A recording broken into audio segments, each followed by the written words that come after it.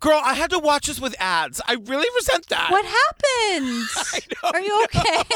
No, I couldn't find it on Amazon, and then all of a sudden I was watching it somewhere else with ads. You know, that's good sometimes, though. It gives you, like, a nice break. You can get up and stretch your legs. I do appreciate. I really needed it with this one. I appreciate, like, a forced break. Totally. BTK, huh? What a son of a bitch. I hate this guy. I know that's not, like, a hot take or anything, but, like, not a fan of Dennis Rader.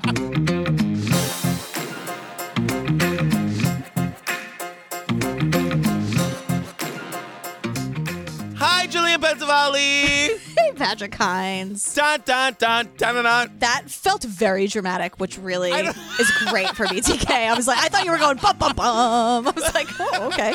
That tracks. You guys, before we get into it, if you want more Jillian and me, join us on the Patreon, where at the $5 level, you get over 150 full bonus ad-free episodes to download and binge right this second, girl. Yeah, we're talking about The Vow. We're talking about Tiger King. We're doing Don't F with Cats, or we did it. It's long in the past. I'll Be Gone in the Dark. You guys, there's also ad-free versions of these episodes. There's Corona check-ins, after parties. Girl, we finally released the after party with my whole Ted Haggard situation. You know, it's a bear, not, I know. We read the emails Ted Haggard and I exchanged. It started out friendly, did not end that way. I was going to say, no spoilers, but it doesn't end well. Could you imagine?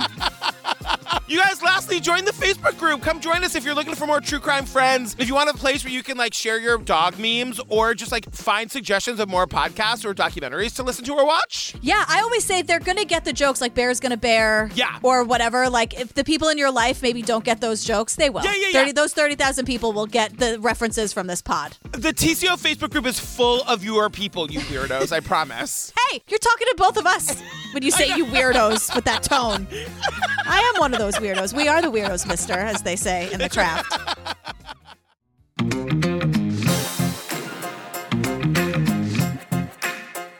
All right, girl, what are we talking about today? BTK, that son of a bitch, also known as BTK, a killer among us. You guys, this shit is scary as hell. Like, BTK is the most terrifying serial killer of them all. Again, son of a bitch. He's pretty bad. Not a fan. Don't like him.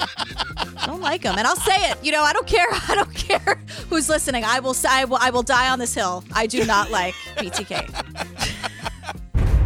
All people know that I'm serial killer. Do you know what the initials BTK stand for? Find, torture, and kill. All his murders.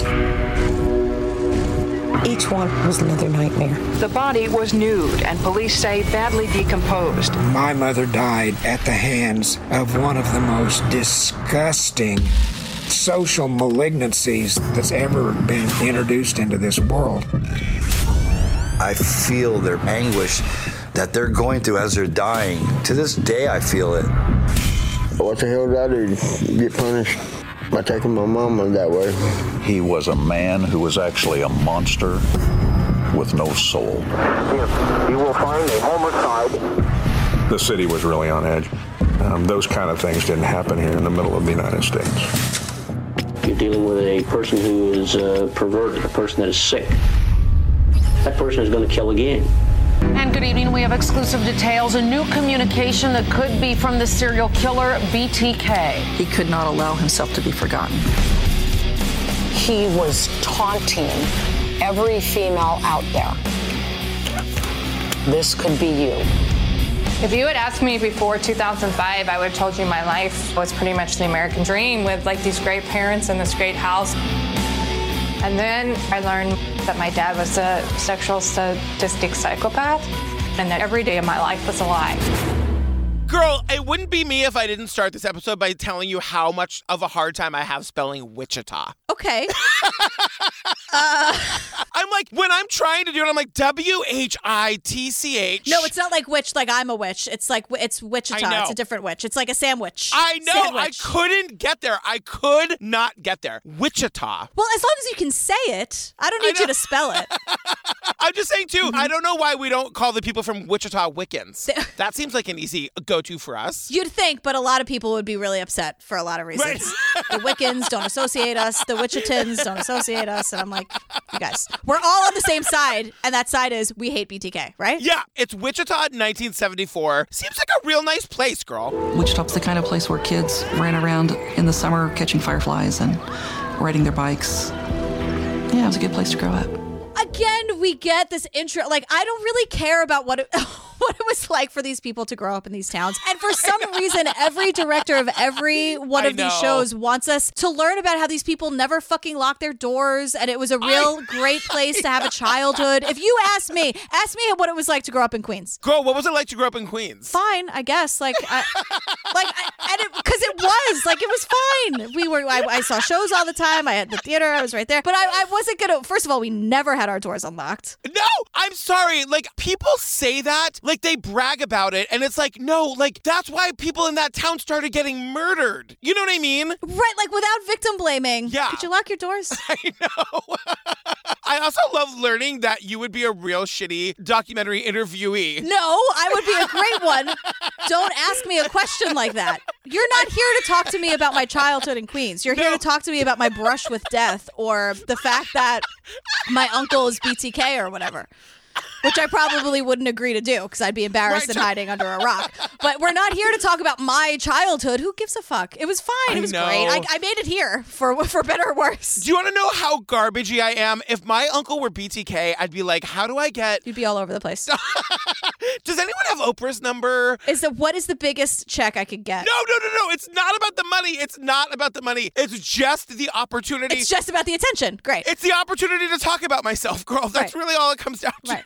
But you know how annoying that would be for you because they just want you to talk about your relationship with the murderer and you would want to say like, look how great I am. Yeah. I made it. I made it out there. And they're like, bitch, we don't care about you. We want to talk about Dennis, your creepy uncle. Oh, it's a lose-lose, you guys. It's a lose-lose. You know, it's real hard being us, isn't it? It's true.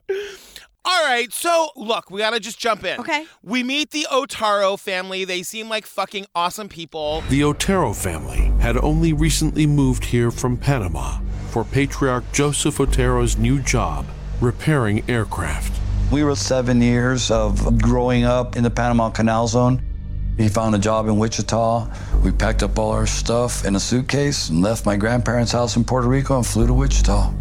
You guys, there's this like enormous family that lives in this really small house. They were so many people and the place was so small that they would have to get up and eat breakfast in shifts. I don't think that's what that meant. Because we meet Charlie Otero, right? And he was 15 years old at the time that he's recounting. And he was the oldest of 5 kids. And I think what he was saying was, I thought you would, as a mother, you would tell me, but Daisy's an only child, so I don't know where I was going with that. But every kid was getting up at a different time to go to their place. Like the first grader wasn't on the same schedule as the high school kid. You know what I mean? That's how I heard that, where everyone, it was kind of just like a revolving door of like, bye mom, see ya. And just, it was like this really big, very, very, very close family. And that's what makes this all so fucking sad. Like you could tell they all just like loved each other so much and they were like grateful for their lives. Like they were immigrants and they were doing well. And like, that's why this makes me all so fucking crazy. Right. So also I have a note here in my notes. We'll have the voice of BTK with us throughout. And I say, yeah, let's give him more airtime. Right. I love that you made your own self angry. Again, hot take. Not a fan of BTK. Can you call him a son of a bitch again? He's a son of a bitch. Fuck this guy. Actually, we don't know about his mom. She might have been fine. Yeah, I don't know the like origin of that idiom or whatever you want to call it, or that saying, turn of phrase. I don't care. But if I saw him, I'd be like, you son of a bitch. Like, I know. I have a lot more words for him. And there's someone else who has words for him later, and I feel very seen with this person. I adore him. Same. We'll get there. You guys, GP is real salty today. Well, if you haven't pulled over yet, you're going to start looking for that exit, kids. If I was calm talking about BTK, again, I should get out of the business. I know. If I'm like unfazed by this total actual monster person of nightmares, I should not be doing this anymore. So it's January 15th, 1974, and Charlie, the older brother, like leaves for school or whatever. And like we hear this voiceover. It's the BTK guy, like the real guy, talking about how like a demon was taking him over, a demon was possessing him. And we see enactment in broad daylight. This guy walks up to this house, the Otero house, cuts the phone phone cord, walks inside, and like pulls a fucking gun on this family over breakfast. Right. So Charlie comes home from school. Charlie, the older brother, and he's here with us. Yeah, cut to like 10 hours later. And he comes home and his siblings are like, One of my siblings said, Charlie, come quick. Mom and Dad are playing a bad trick on us. And I ran down the hall. I saw my mother, my father. It just felt like somebody had ripped my chest open, tore my heart out physically. you know, the man of the house now at 15 years old. He's the guy. Charlie walks in and finds his parents tortured and killed. He discovers the phone line had been cut. Both of his parents were tied. They were bound. Also, BTK, if you don't know, it stands for bind, torture, kill. Am I wrong when I call this guy a son of a bitch? No, he's a son of a bitch. I'm not even going to go through the whole like, well, we have to talk about everyone's mental health. Fuck this guy. Fuck it. Fuck him. I'm done. I'm out. Yeah, and like when the police finally descend on the scene, it's not just the parents. 2 of his siblings are dead. And like the circumstances are terrible. I don't want to fucking talk about what they are. So go look them up if you need to know. But the sister's dead in the basement and one of the brothers is dead in the bedroom. Yeah. And like I know I said that flippantly, but like it's so bad that like all you need to know is that they're dead and they suffered like terribly. And the thing is, the crime is so gruesome that the cops thought this has to be personal. All of the investigators went for the premise in that the person that committed this act had to have a grudge towards the Oteros.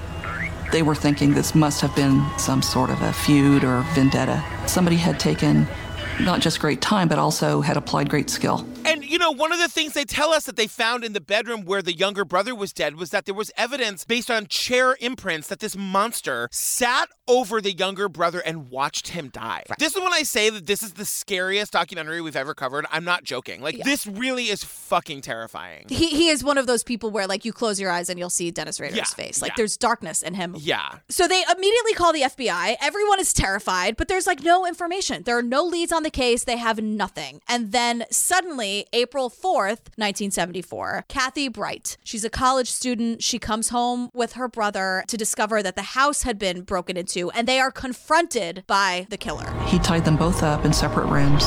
Kevin manages to break his bonds and confront the killer, who shoots him twice in the head. Incredibly, he is still able to escape and run for help. I gotta say, too, this is an ID documentary. Sometimes they're not so great. I think this one is fucking phenomenal. It is really, truly like watching a horror movie. Like, the way this scene is shot, it's like a dark black room, and you see, like, a figure emerge. Except, again, like we run into a lot, the last 30 minutes. And that's not just ID. We're running into this a lot. I know. Even the Bestia, those last 30 minutes. We are available for consultation. We will help you with the last 30 minutes of your documentary. Please email at info@truecrimeobsessed.com. Right. Happy to help. But basically, this monster, like, binds both the brother and Kathy. They're both, like, college-age kids. The brother is able to get out of the bindings, and he confronts the guy in the fucking kitchen. The guy shoots this kid twice in the head, and this hero survives it and runs out the front door, being shot in the head twice to get help. And, you know, we're told that, like, in the meantime, the killer realizes he's completely lost control of the situation. He brutally murders Kathy. And this is crazy. When they finally get the brother to, like, give a description of the killer, now, granted, the brother literally has been shot in the head twice. We see a picture that was absolutely unnecessary of them to show. I know. And, like, he gives the description. Kevin provides police with a description of the attacker, a tall, white male.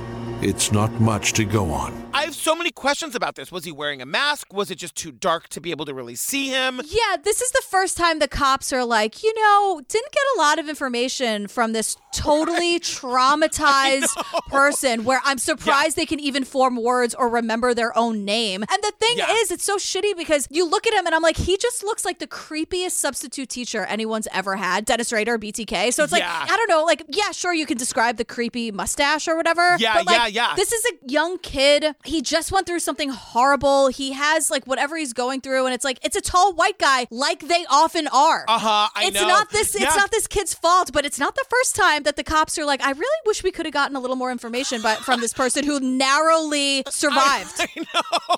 I really wish the victim who'd been shot in the head twice had been a little bit more cooperative. You know? I'm like, cops, Get a grip. And then this is just beyond. October 1974, there's an article published about jailed sex offenders who are admitting to murdering the Oteros, the original family. That didn't sit well with the killer. He liked the attention, to be focused on him and him alone. And so he contacted the newspaper called the Wichita Eagle, and he explained that there was a letter that had been placed in a book at the Wichita Public Library.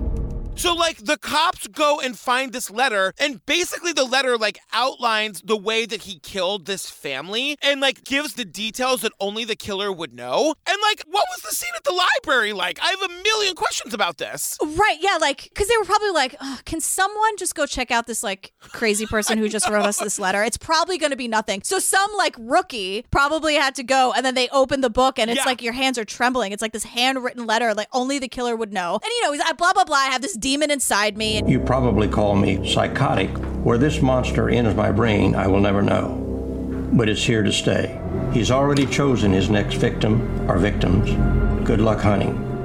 Can you promise me that everybody who works at the library was interrogated for 19 hours? Girl, I'll try. I mean, if I was running this shit, you know.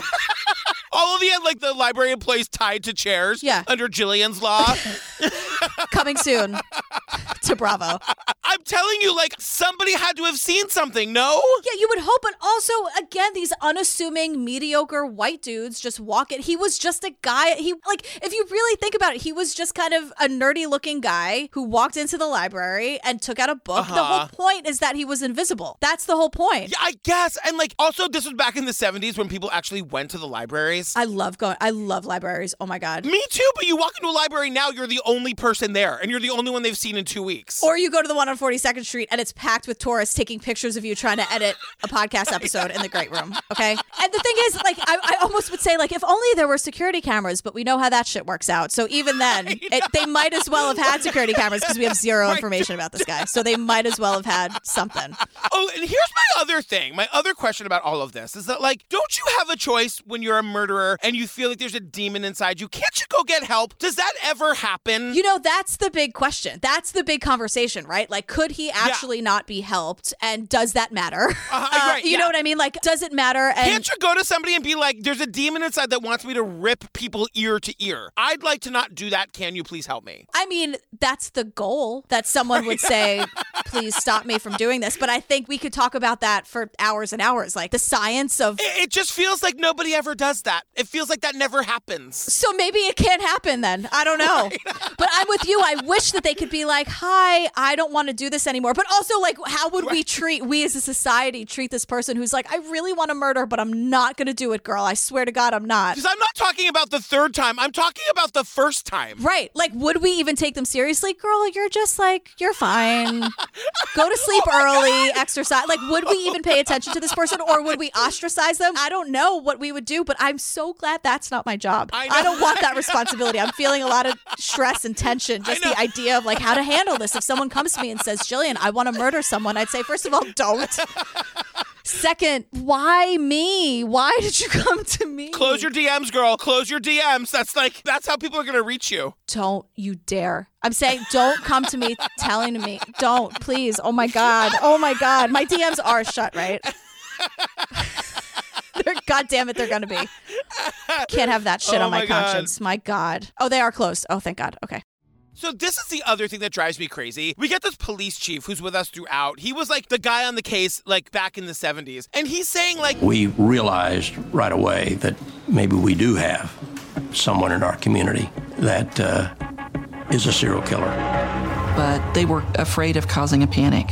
They didn't want to let people know that those cases were connected until they were absolutely certain that they were.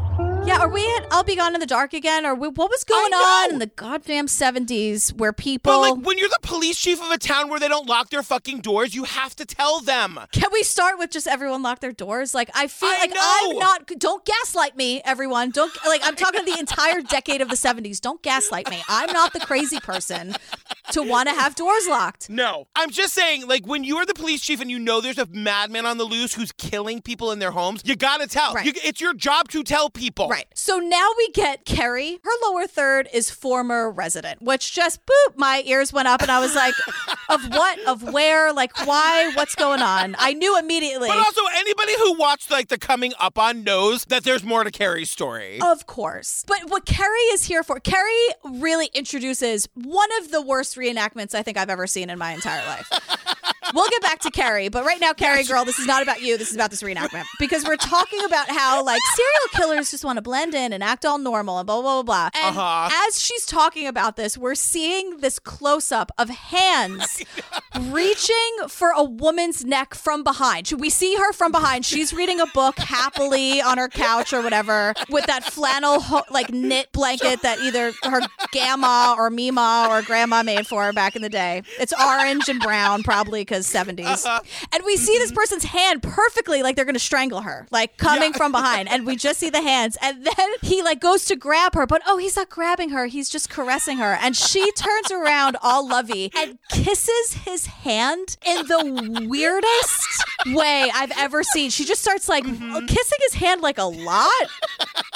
For anyone who's ever been on a set, to get anything done on a set for anything takes a lot of hours, a lot of paperwork, a lot of money. And I'm like, so many people okayed this. They had to cast these people, casting, craft services. And for this zoom on the hands, he's going to strangle her. And nope, she's just going to make out with his hand for 5 seconds. Like, what? That is apropos of nothing. It made me insane. I was like, what is this? I was mad anyway, because BTK, so... I told you she was salty, you guys. I told you she was salty. So we learned that BTK goes silent for the rest of 1974, all of 1975, and 1976. And so the cops are thinking, where is he? Where did he go? Is he dead? Is he in prison? Is he out killing somewhere else? Because we're being told if this is truly a serial killer, he's going to kill again, or he still is killing. Because the whole idea is that killers have to kill. So how is it possible that he's gone silent? And I have this big note. I went, maybe he's in therapy? Oh, girl, that's so sweet of you. No. I really want that to be true. I know, me too, but I think we've learned. Yeah. We've been burned by serial killers before. It's way too many times before. Not like I ever gave them a fucking chance, by the way. It's always been an uphill battle with me and serial killers. Like we're never gonna have that, like, I can separate the person from the crime. Like, fuck that. No. But it reminded me of Golden State Killer. I'm like, something happened with his family. Because Golden State Killer, remember, then his niece came to live with him. Totally. And I was saying to Mike, because, Mike, I just say things to Mike totally aggressively and out of context. I'm like, this always happens. It's always because they either had a kid or something happened with their family. And he's like, what are you? And I'm like, it's BTK stuff. Also, thank you for not being a serial killer. I love you. Goodbye. As far as we know. I mean, today he's not. I don't know. I'm a handful. You guys haven't heard. Who the hell knows? So we meet this guy named Steve Relford. He is the son of a woman named Shirley Vienne, I think is how you say her name. Girl, like, before we get into this story, like, this guy's not doing okay. No, and there's no way he can be, honestly. Right. It's March 17th, 1977, and Shirley was sick in bed. My mom sent me to the store. She was sick in bed. Sent me to Dillon's. Get a can of soup. Sorry, I gotta break in here and say this is insane. Because he's 5 years old and the mom sends him to the store, like, to get her a can of soup. I understand that this is a totally different time in a different world. My daughter is fully almost 2 years older than that, and I get uncomfortable if she's in the bathroom and I can't see her. Like, she sent him several blocks at 5 years old! Yeah, not a mother, not allowed to have a thought or opinion or feeling on this. Not with me, girl. I value. Listen, most of your thoughts and opinions validate mine, so it's great. Oh, good. Okay. That seemed a little much. 5 years old? 5? Like, that's, I don't have any words for that. Yeah, and I don't know what their situation was, but to me, it just felt like, wow. And Tom now, as like an adult, is telling us on his way home from the store, he just says straight up, the infamous BTK stopped him on the street. On my way back, infamous BTK stopped me on the sidewalk. Showed me a picture. Asked me, did I know who it was? I said, no, sir. He went ahead and let me go. About 15 minutes later, he come knocking on our door. So Steve gets home, and 15 minutes later, there's a knock at the door, and it's BTK who just lets himself in. Then, bitch, why knock, you monster? And he's calling him BTK because he now knows he's BTK. He didn't know he was BTK in the moment. Yeah. Right. Yeah. And it's just some guy and just like lets himself in. And as a 5-year-old, you're like, okay, what? Like, I didn't even know like how you would handle that as a 5-year-old. An adult comes in, they're the authority figure. Like, who the hell, like, what do you do? Of course. The kid probably doesn't question it at all. No. And then suddenly the guy pulls a gun as the sick mother is like coming out of the bedroom. And the mom's like, everybody do what he says. I told my mom to put some blankets and toys in the bathroom. Then put us kids in there, tied to the sink, to the doorknob, pushed the bed against the other door. He tells the mom to put blankets and toys in the bathroom where he locks the kids in by tying a rope to the door and the sink. It's very weird. And then he like brutally murders the mother on the bed. And this guy, Steve, who's with us now and is clearly an addict and not doing well, says he opens the door to the bathroom and watches this man like brutally brutally murder his mother. Right, through the crack in the door. And then the killer leaves and the brother like, breaks through the bathroom window to get help, and 5-year-old Steve is the one who tries to untie his own mother. After I ran around and tried to untie the rope, I knew there was no hope. If I could have got the rope loose, there might have been hope. And you could tell this guy, Steve, like he has a good heart. He's trying his best, but I truly don't know, honestly, like without any shade at all, with all the compassion I have, how you come back from something like that. And so the police, now we're back, they're like, hey, 5-year-old Steve, who just saw the worst thing someone can see, could you like give us some details? And the voiceover is like, but like Kevin Brake before him, he's too vague to be helpful. But like Kevin before him, he's too vague to be helpful. Excuse me and excuse you. I know. These are children who have been traumatized. I mean, I completely understand asking them. Maybe they'll say something that they don't think is important. I totally understand that. And you should have professionals dealing with children at scenes like this. Absolutely. But to now say like, he gave us nothing. What a shame. Like, how dare you? The wording of that is like so fucked to me. You should just say like, and because Steve went through the worst thing ever, of course he didn't have any, but just to say like, and like that other idiot kid, he was not helpful. Like, what? So now it's December 8th. You guys, it's like murder after murder after murder. It is fucking bananas. It's 7 months later. The killer calls the cops himself. We hear the tape. You will find a homicide at 843 South Pershing, Nancy Fox. He says the word homicide. Homicide. He's trying to say homicide. He just keeps saying homicide. Homicide. And I'm like, I know there are bigger fish to fry with BTK, and I know that. And we'll get there. I will fry them all. They will be burnt fish by the end of this.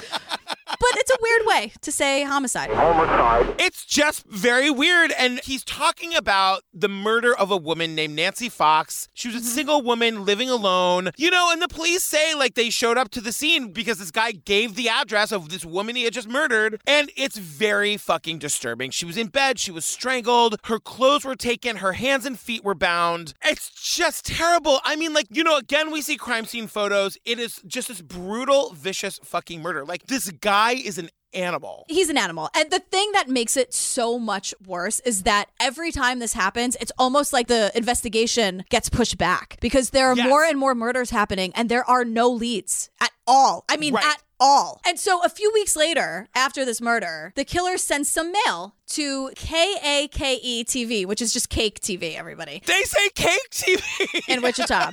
And he's basically like, how many do I have to kill before I get a name in the paper or some national attention? Do the cops think that all those deaths are not related? Josephine, when I hung her, turned me on. You don't understand these things because you're not under the influence of Factor X.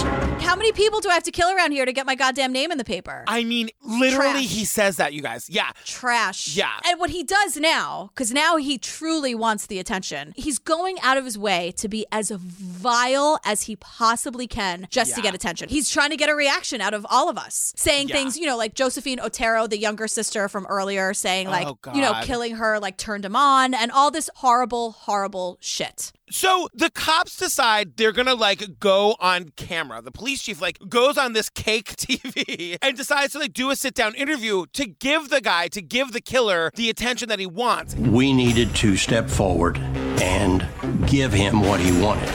with the idea of deterring him from killing again.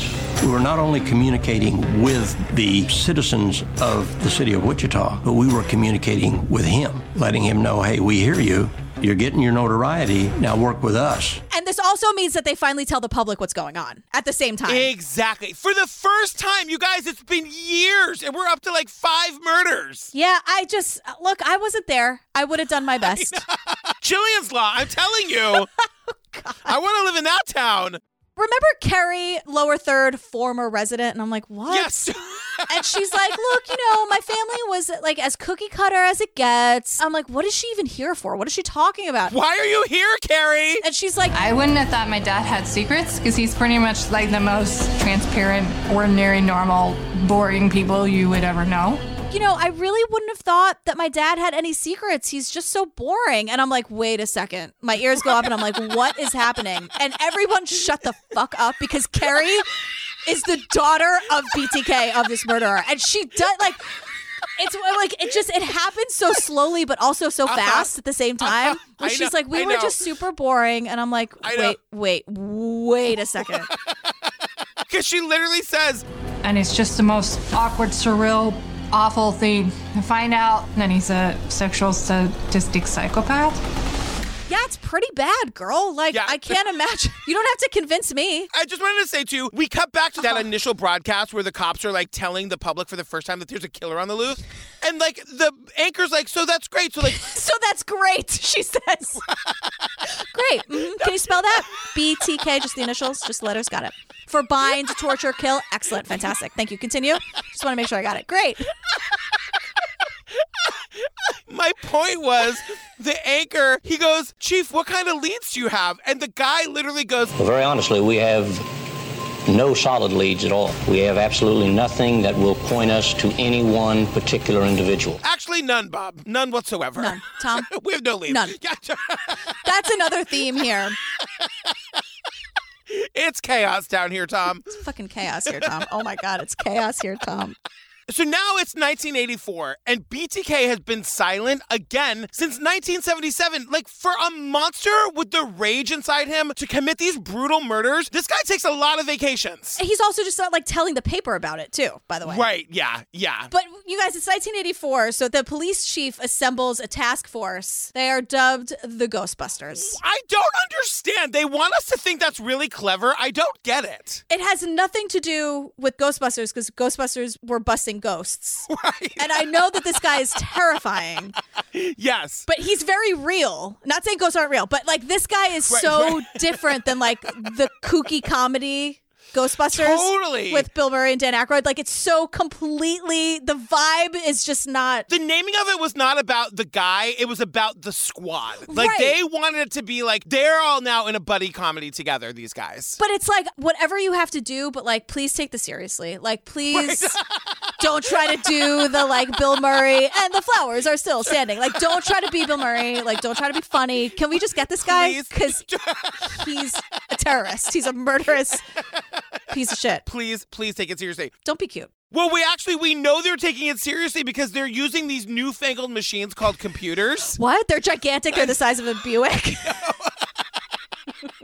You did that just for me. I did it just for you. I looked you right in the eye over FaceTime. I love it when you call things Buicks. It's my favorite. Why? I don't think I've ever seen a Buick in real life. I just know that they're big and clunky.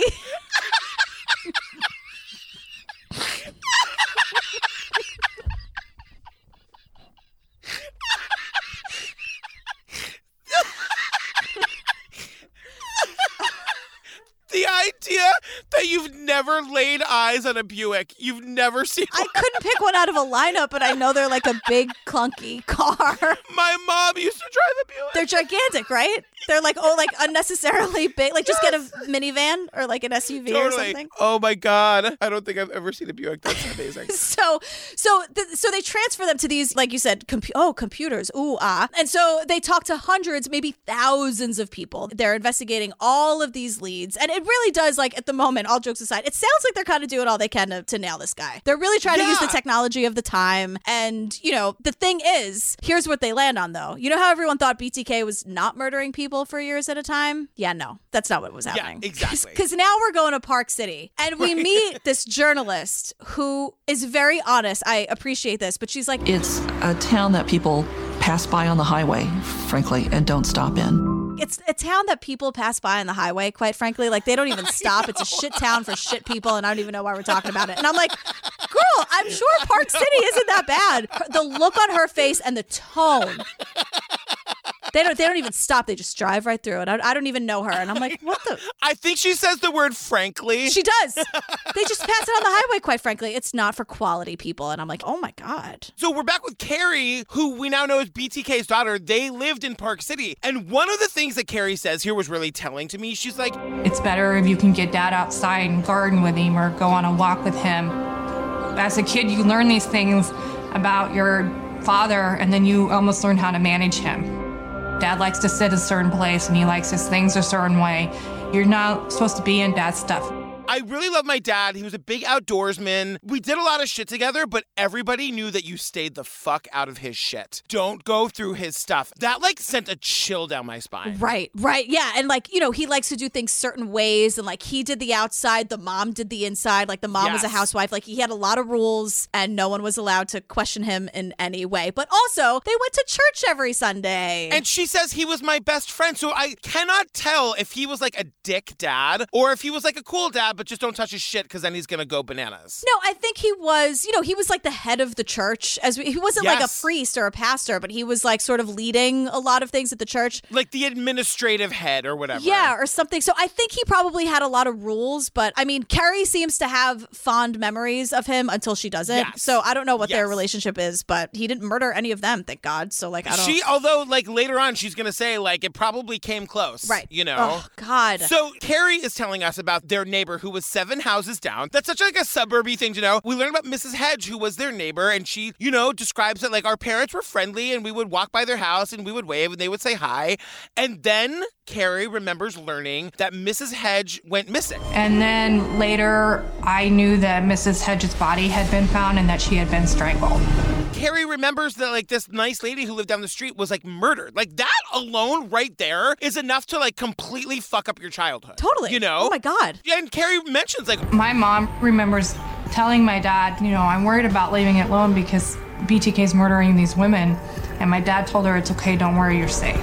We knew this BTK guy was on the loose. My mom was scared. My dad would always say to us, don't worry, you guys are safe. When she said that, it's like, he knows more than anyone. Which is the scariest thing in the world, like how safe she was on the days he decided not to target his family. I know. So it's September 16th, 1986, and we learn about Vicky Wagerly. She was a 28-year-old mother of 2. She was strangled to death. And of course, everyone assumes the husband. Can I just say one more time? What happens is the husband comes home from work. They've got a 2-year-old kid that the husband finds alone at the house. Oh my God. And he just assumes that his wife like went to the store and would be right back. And like, that's not the craziest thing in the world to ever happen. Like, it's just normal that she would leave the 2-year-old at home and run to the store. You guys, I know that I sound like the judgiest, craziest parent. I'm like, I'm just a normal dad. I'm not like that great at it. I'm fine, I'm sure. But like, it just sounds bananas that like, it was a normal thing to leave the 2-year-old at home while you ran to the store. Right. I have like 2 lines worth of question marks for that. I was like, shoot, the what? But then what's even like, wait, what the fuck? 40 minutes later, it takes him 40 minutes of like, because he comes home for lunch, 40 minutes of just assuming that his wife left the 2-year-old home before he goes into the bedroom to find Vicky's body. Yeah, I mean, it's just fucking crazy. And of course, the cops immediately look at the husband. Naturally, the police are going to suspect her husband because that's always the first suspect, number 1. Number 2, he had been in the house for a long period of time and hadn't found her.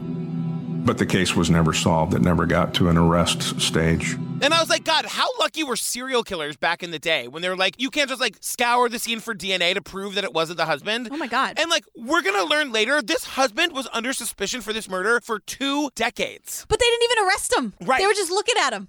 So now we're at 1986. BTK hasn't claimed any victims in over a decade. Because, he's writing to the cops, he's writing to the paper. He hasn't claimed anyone in like 10 years. The Ghostbusters task force is disbanded. Sorry, everybody. It wasn't working out. You're fired. Whatever. But before that, they organized all these files. They had like a ton of stuff. And they were really trying to do what they could until like, all right, well, he hasn't said anything. But maybe when he does, like for the next people who come on and work on the case, like here it is. Here's what we did. And like good on you. Like that's what every task force should do if you have to disband before getting the guy. Stay organized, everybody. Stay organized. To which I say stay organized and never put me on any task force. No, girl. Do you think you're going to be invited to a task force? It's like no one's inviting us to go camping either. We're not allowed. When they looked at my desk the day they disbanded the task force, they were like, hey, Hines, we're putting together all the files for the next guys in a decade. And they come over to my desk and they see the shitstorm. Can you imagine? Papers everywhere. Post-its just covering the entirety of the computer screen. They're just rating everyone's hotness on a scale of 1 to 10. She's a 6. 7.5. 3. Hard 3. They're like, hey, Hines, what are these numbers? Don't worry about it. It's my own special system, my own language. Don't worry about it. So it's this way. I go out the same way I came in. Great. Perfect. Thank you so much.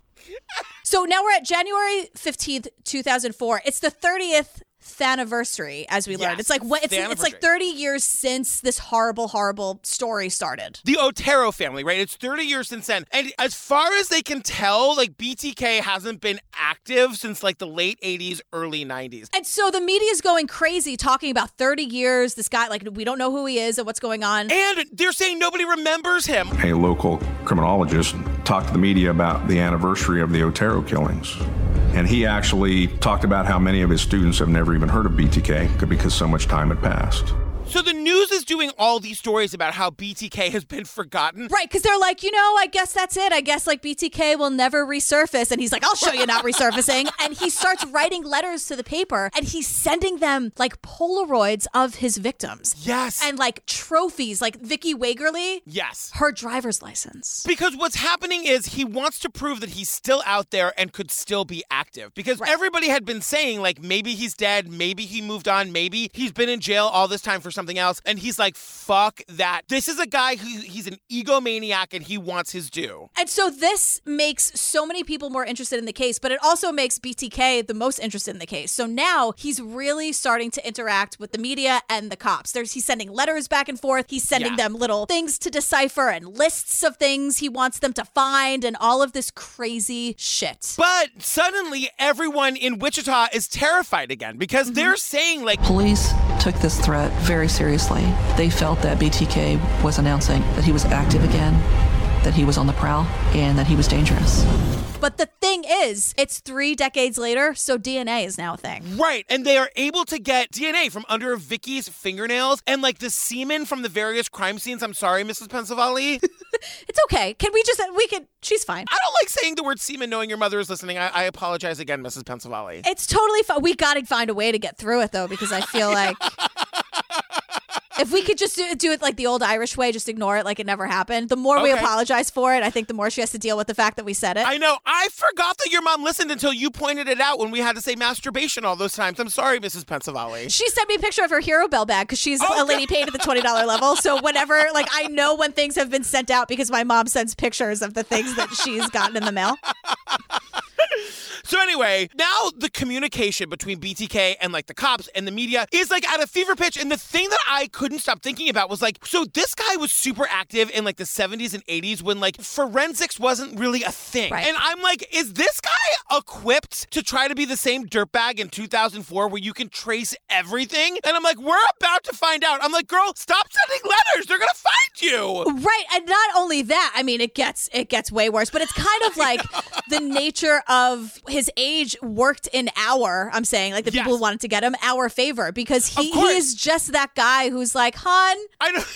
What remote is it for the, like, he doesn't understand how anything works. And that's awesome. And the thing is, they just play to his ego. So they would have these press conferences where they would be like, this is one of the most challenging cases that I've ever been involved with. Lieutenant Landwehr would say, I really think BTK would be a very interesting person to talk to.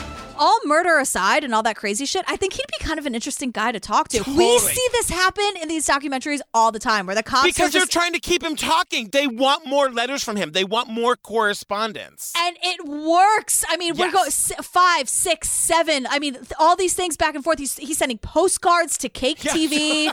He is falling into every single trap they set for him. So he's communicating back and forth. He uses a cereal box. They say Post Toasties 15 times. You guys, somebody DM us. What the fuck are Post Toasties? I think it's like Post is the brand, Toasty cereal. It doesn't matter. The thing is, this is going to be the new hot fries and apple juice. Like, I know. We're going to start getting boxes of this. Sorry in advance, everybody. But in the Post Toasties box, there was this postcard.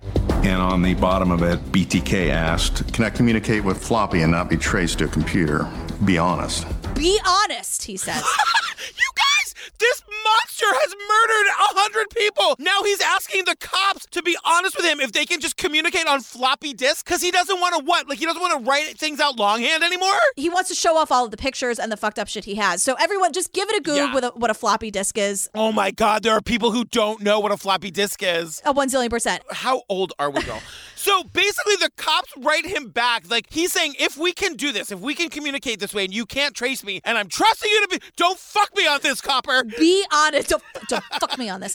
Be honest, he says. And they're like, sure, Jan. Like, okay. So the guy, BTK, sends them a floppy disk. You guys, the whole thing gets shut down, it seems like in 1 minute. This floppy disk, it's this purple floppy disk. And they're like, oh my God. Like, they cannot even believe he sent it back. Within a second, they have his full name, Dennis Rader. He's the president of the Christ Lutheran Church at Park City. His address.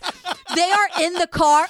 Before they're like, everything hasn't even like shown up on the screen. They get absolutely everything and more. I got a question, girl. What did it sound like when they were tearing down the highway to his house? But they were also like, we got him. Yeah, we got him. That's a class action park callback, you guys. So this is the other thing that makes me crazy. They figure out who he is and where he lives, and whoever is in charge is like, we'll go get him tomorrow. And I'll never forget the lieutenant called me and said, got the DNA back, it's him. We're going to come in the morning and start up. There was no way I was staying home. They're like, we are going to rip the goddamn door off the hinges. And suddenly someone's like, can we do 24-hour surveillance first just to make extra sure that this is the guy? Yes, the next morning they're all driving to his house because they know everything about him now. He comes home for lunch every day. There's 100 cops like staking it out. They pull him over and like next thing you know, they've got him in custody. And he looked at us and said, would you please tell my wife I'll be late for lunch? I assume you know where I live. He does not deny being BTK ever. No. He never denies it. They pull him downtown. They interrogate him for 30 straight hours. They basically are like, just tell me who you are. Wasn't long after that the FBI agent said, just tell us who you are. And he said, I'm BTK. That's it. That's how they got him. He got away with all of this shit for decades and decades. He sees one news story about how everyone's forgotten about BTK, and his ego is so fucked that he has to like then re-engage with the cops and they catch him in 5 minutes. And he has no remorse at all. Like someone says, like when he described what happened, it's almost like he was giving instructions. Like he was talking about like, oh, so then I did this and then I did this. Like this guy is a total piece of shit. Like he's a true monster. Yes. Then we're finding all of these drawings of torturing women and these photos and all this stuff. They were under the floorboards in his house. Also, like under the floorboards were the licenses of the women that he killed, his trophies, like their clothing and jewelry. And he had like fully organized basically files about all of these murders in his office in the church. And so he said to the cops, he's like, oh, is this what you're looking for? He wants credit for every murder he did. He wants them to know every single thing he did. And so then like he gets arrested, obviously. Yeah. They throw the book at this guy. And, you know, all of these murders were done before the death penalty was legal in Kansas. And so he gets 10 life sentences. And like, you know, we see this fucking dirtbag in court. He wants to stand up and make a speech and cry and try to relate to the victims. The victims' family members do this really great thing. All the families had agreed together that when he opened up his mouth, we were walking out. And we did. And we get to see it. Like, we see video of that happening. Yeah, it's amazing. And it's all, it's like he just tried to compare himself to the victims and he had no emotion. Yeah. It's just the worst. And it's like, why are we letting this guy make a statement? He didn't ask for that. Right. They were like, hey, Dennis Rader, would you like to make a statement? He's like, actually, let me waste everyone's time and do even more damage and cause more pain by making myself the victim. I really couldn't help this. I totally feel for the families because I too have children and blah, blah, fucking blah. Right. Who cares? God.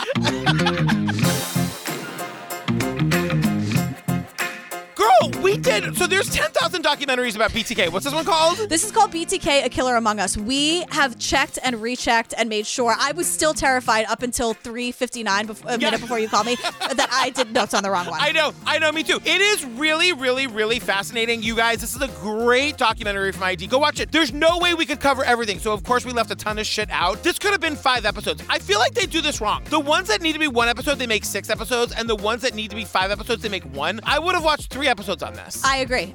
Yeah, I wish we could have given, but we did our best, It was fascinating. You guys, if you want more Jillian and me, join us on the Patreon. Over 150 full ad-free bonus episodes to download and binge right this second, covering everything from Oddly Gone in the Dark and Fear City and The Vow. We do check-ins and after parties and fun little Zoom hangs. We've been integrating some video into some of this stuff on Lady Pates, so we're having fun. Yes, ad-free versions of these episodes. There's so much content. You can go to our website or patreon.com/truecrimeobsessed. And also, I should say, you have access to that immediately. The minute you sign up, you get all of it. Yeah, that's right. That's exactly right.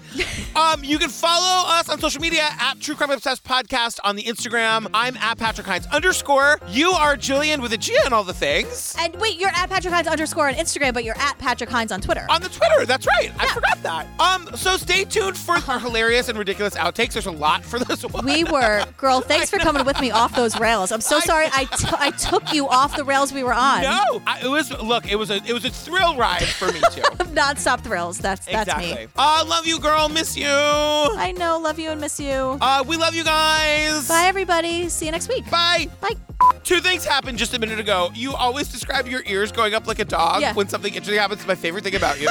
Number 2, you told the listeners to shut the fuck up, but you did it quietly because you didn't want to actually yell at them. It was great. Everyone shut the fuck up. Shut up. Because, you know my tone. I'm not talking to you. I'm talking at you. I can just see that lady journalist Hank just has had it with Tom. She's just fucking had it with Tom. I've been here for 3 days, Tom. I don't... Is your bed comfortable? I've been surviving on cold, lukewarm black coffee and Tic Tacs for 3 days. Is your bed comfortable? You're nice and warm over there? Great. What are you, full? You're a little sleepy because your lunch was too big? Been out here for days. This guy's gonna blow up the whole fucking town. But I'll give you more information. What else do you need, sweetheart? That's from Dead Man's Line, everybody. If you're just tuning in for the BTK of it all, that is extended bits. What are you, full? From Dead Man's Line. What do you need, a nap? You had too much turkey for lunch? No. What can I do for you, Tom? You tell me what I can do. Been out here for 3 days. Sure. Do you need anything else? Tom! This is not the first time Tom has done anything remotely close to this. He's constantly asking someone who's smarter and better qualified than him, for coffee. The thing is, I would bring all of the enthusiasm and the good donuts, but I would bring none of the organization for the next guy. We would be backseat drivers, as they say. We'd be like, what about that? What about that one? No, look at him. I didn't like his face. And then you'd say, I really liked his face. And I'd be like, girl, not now. And they'd be like, get these 2 clowns out of here. Who let these people in? The donuts are great, but enough.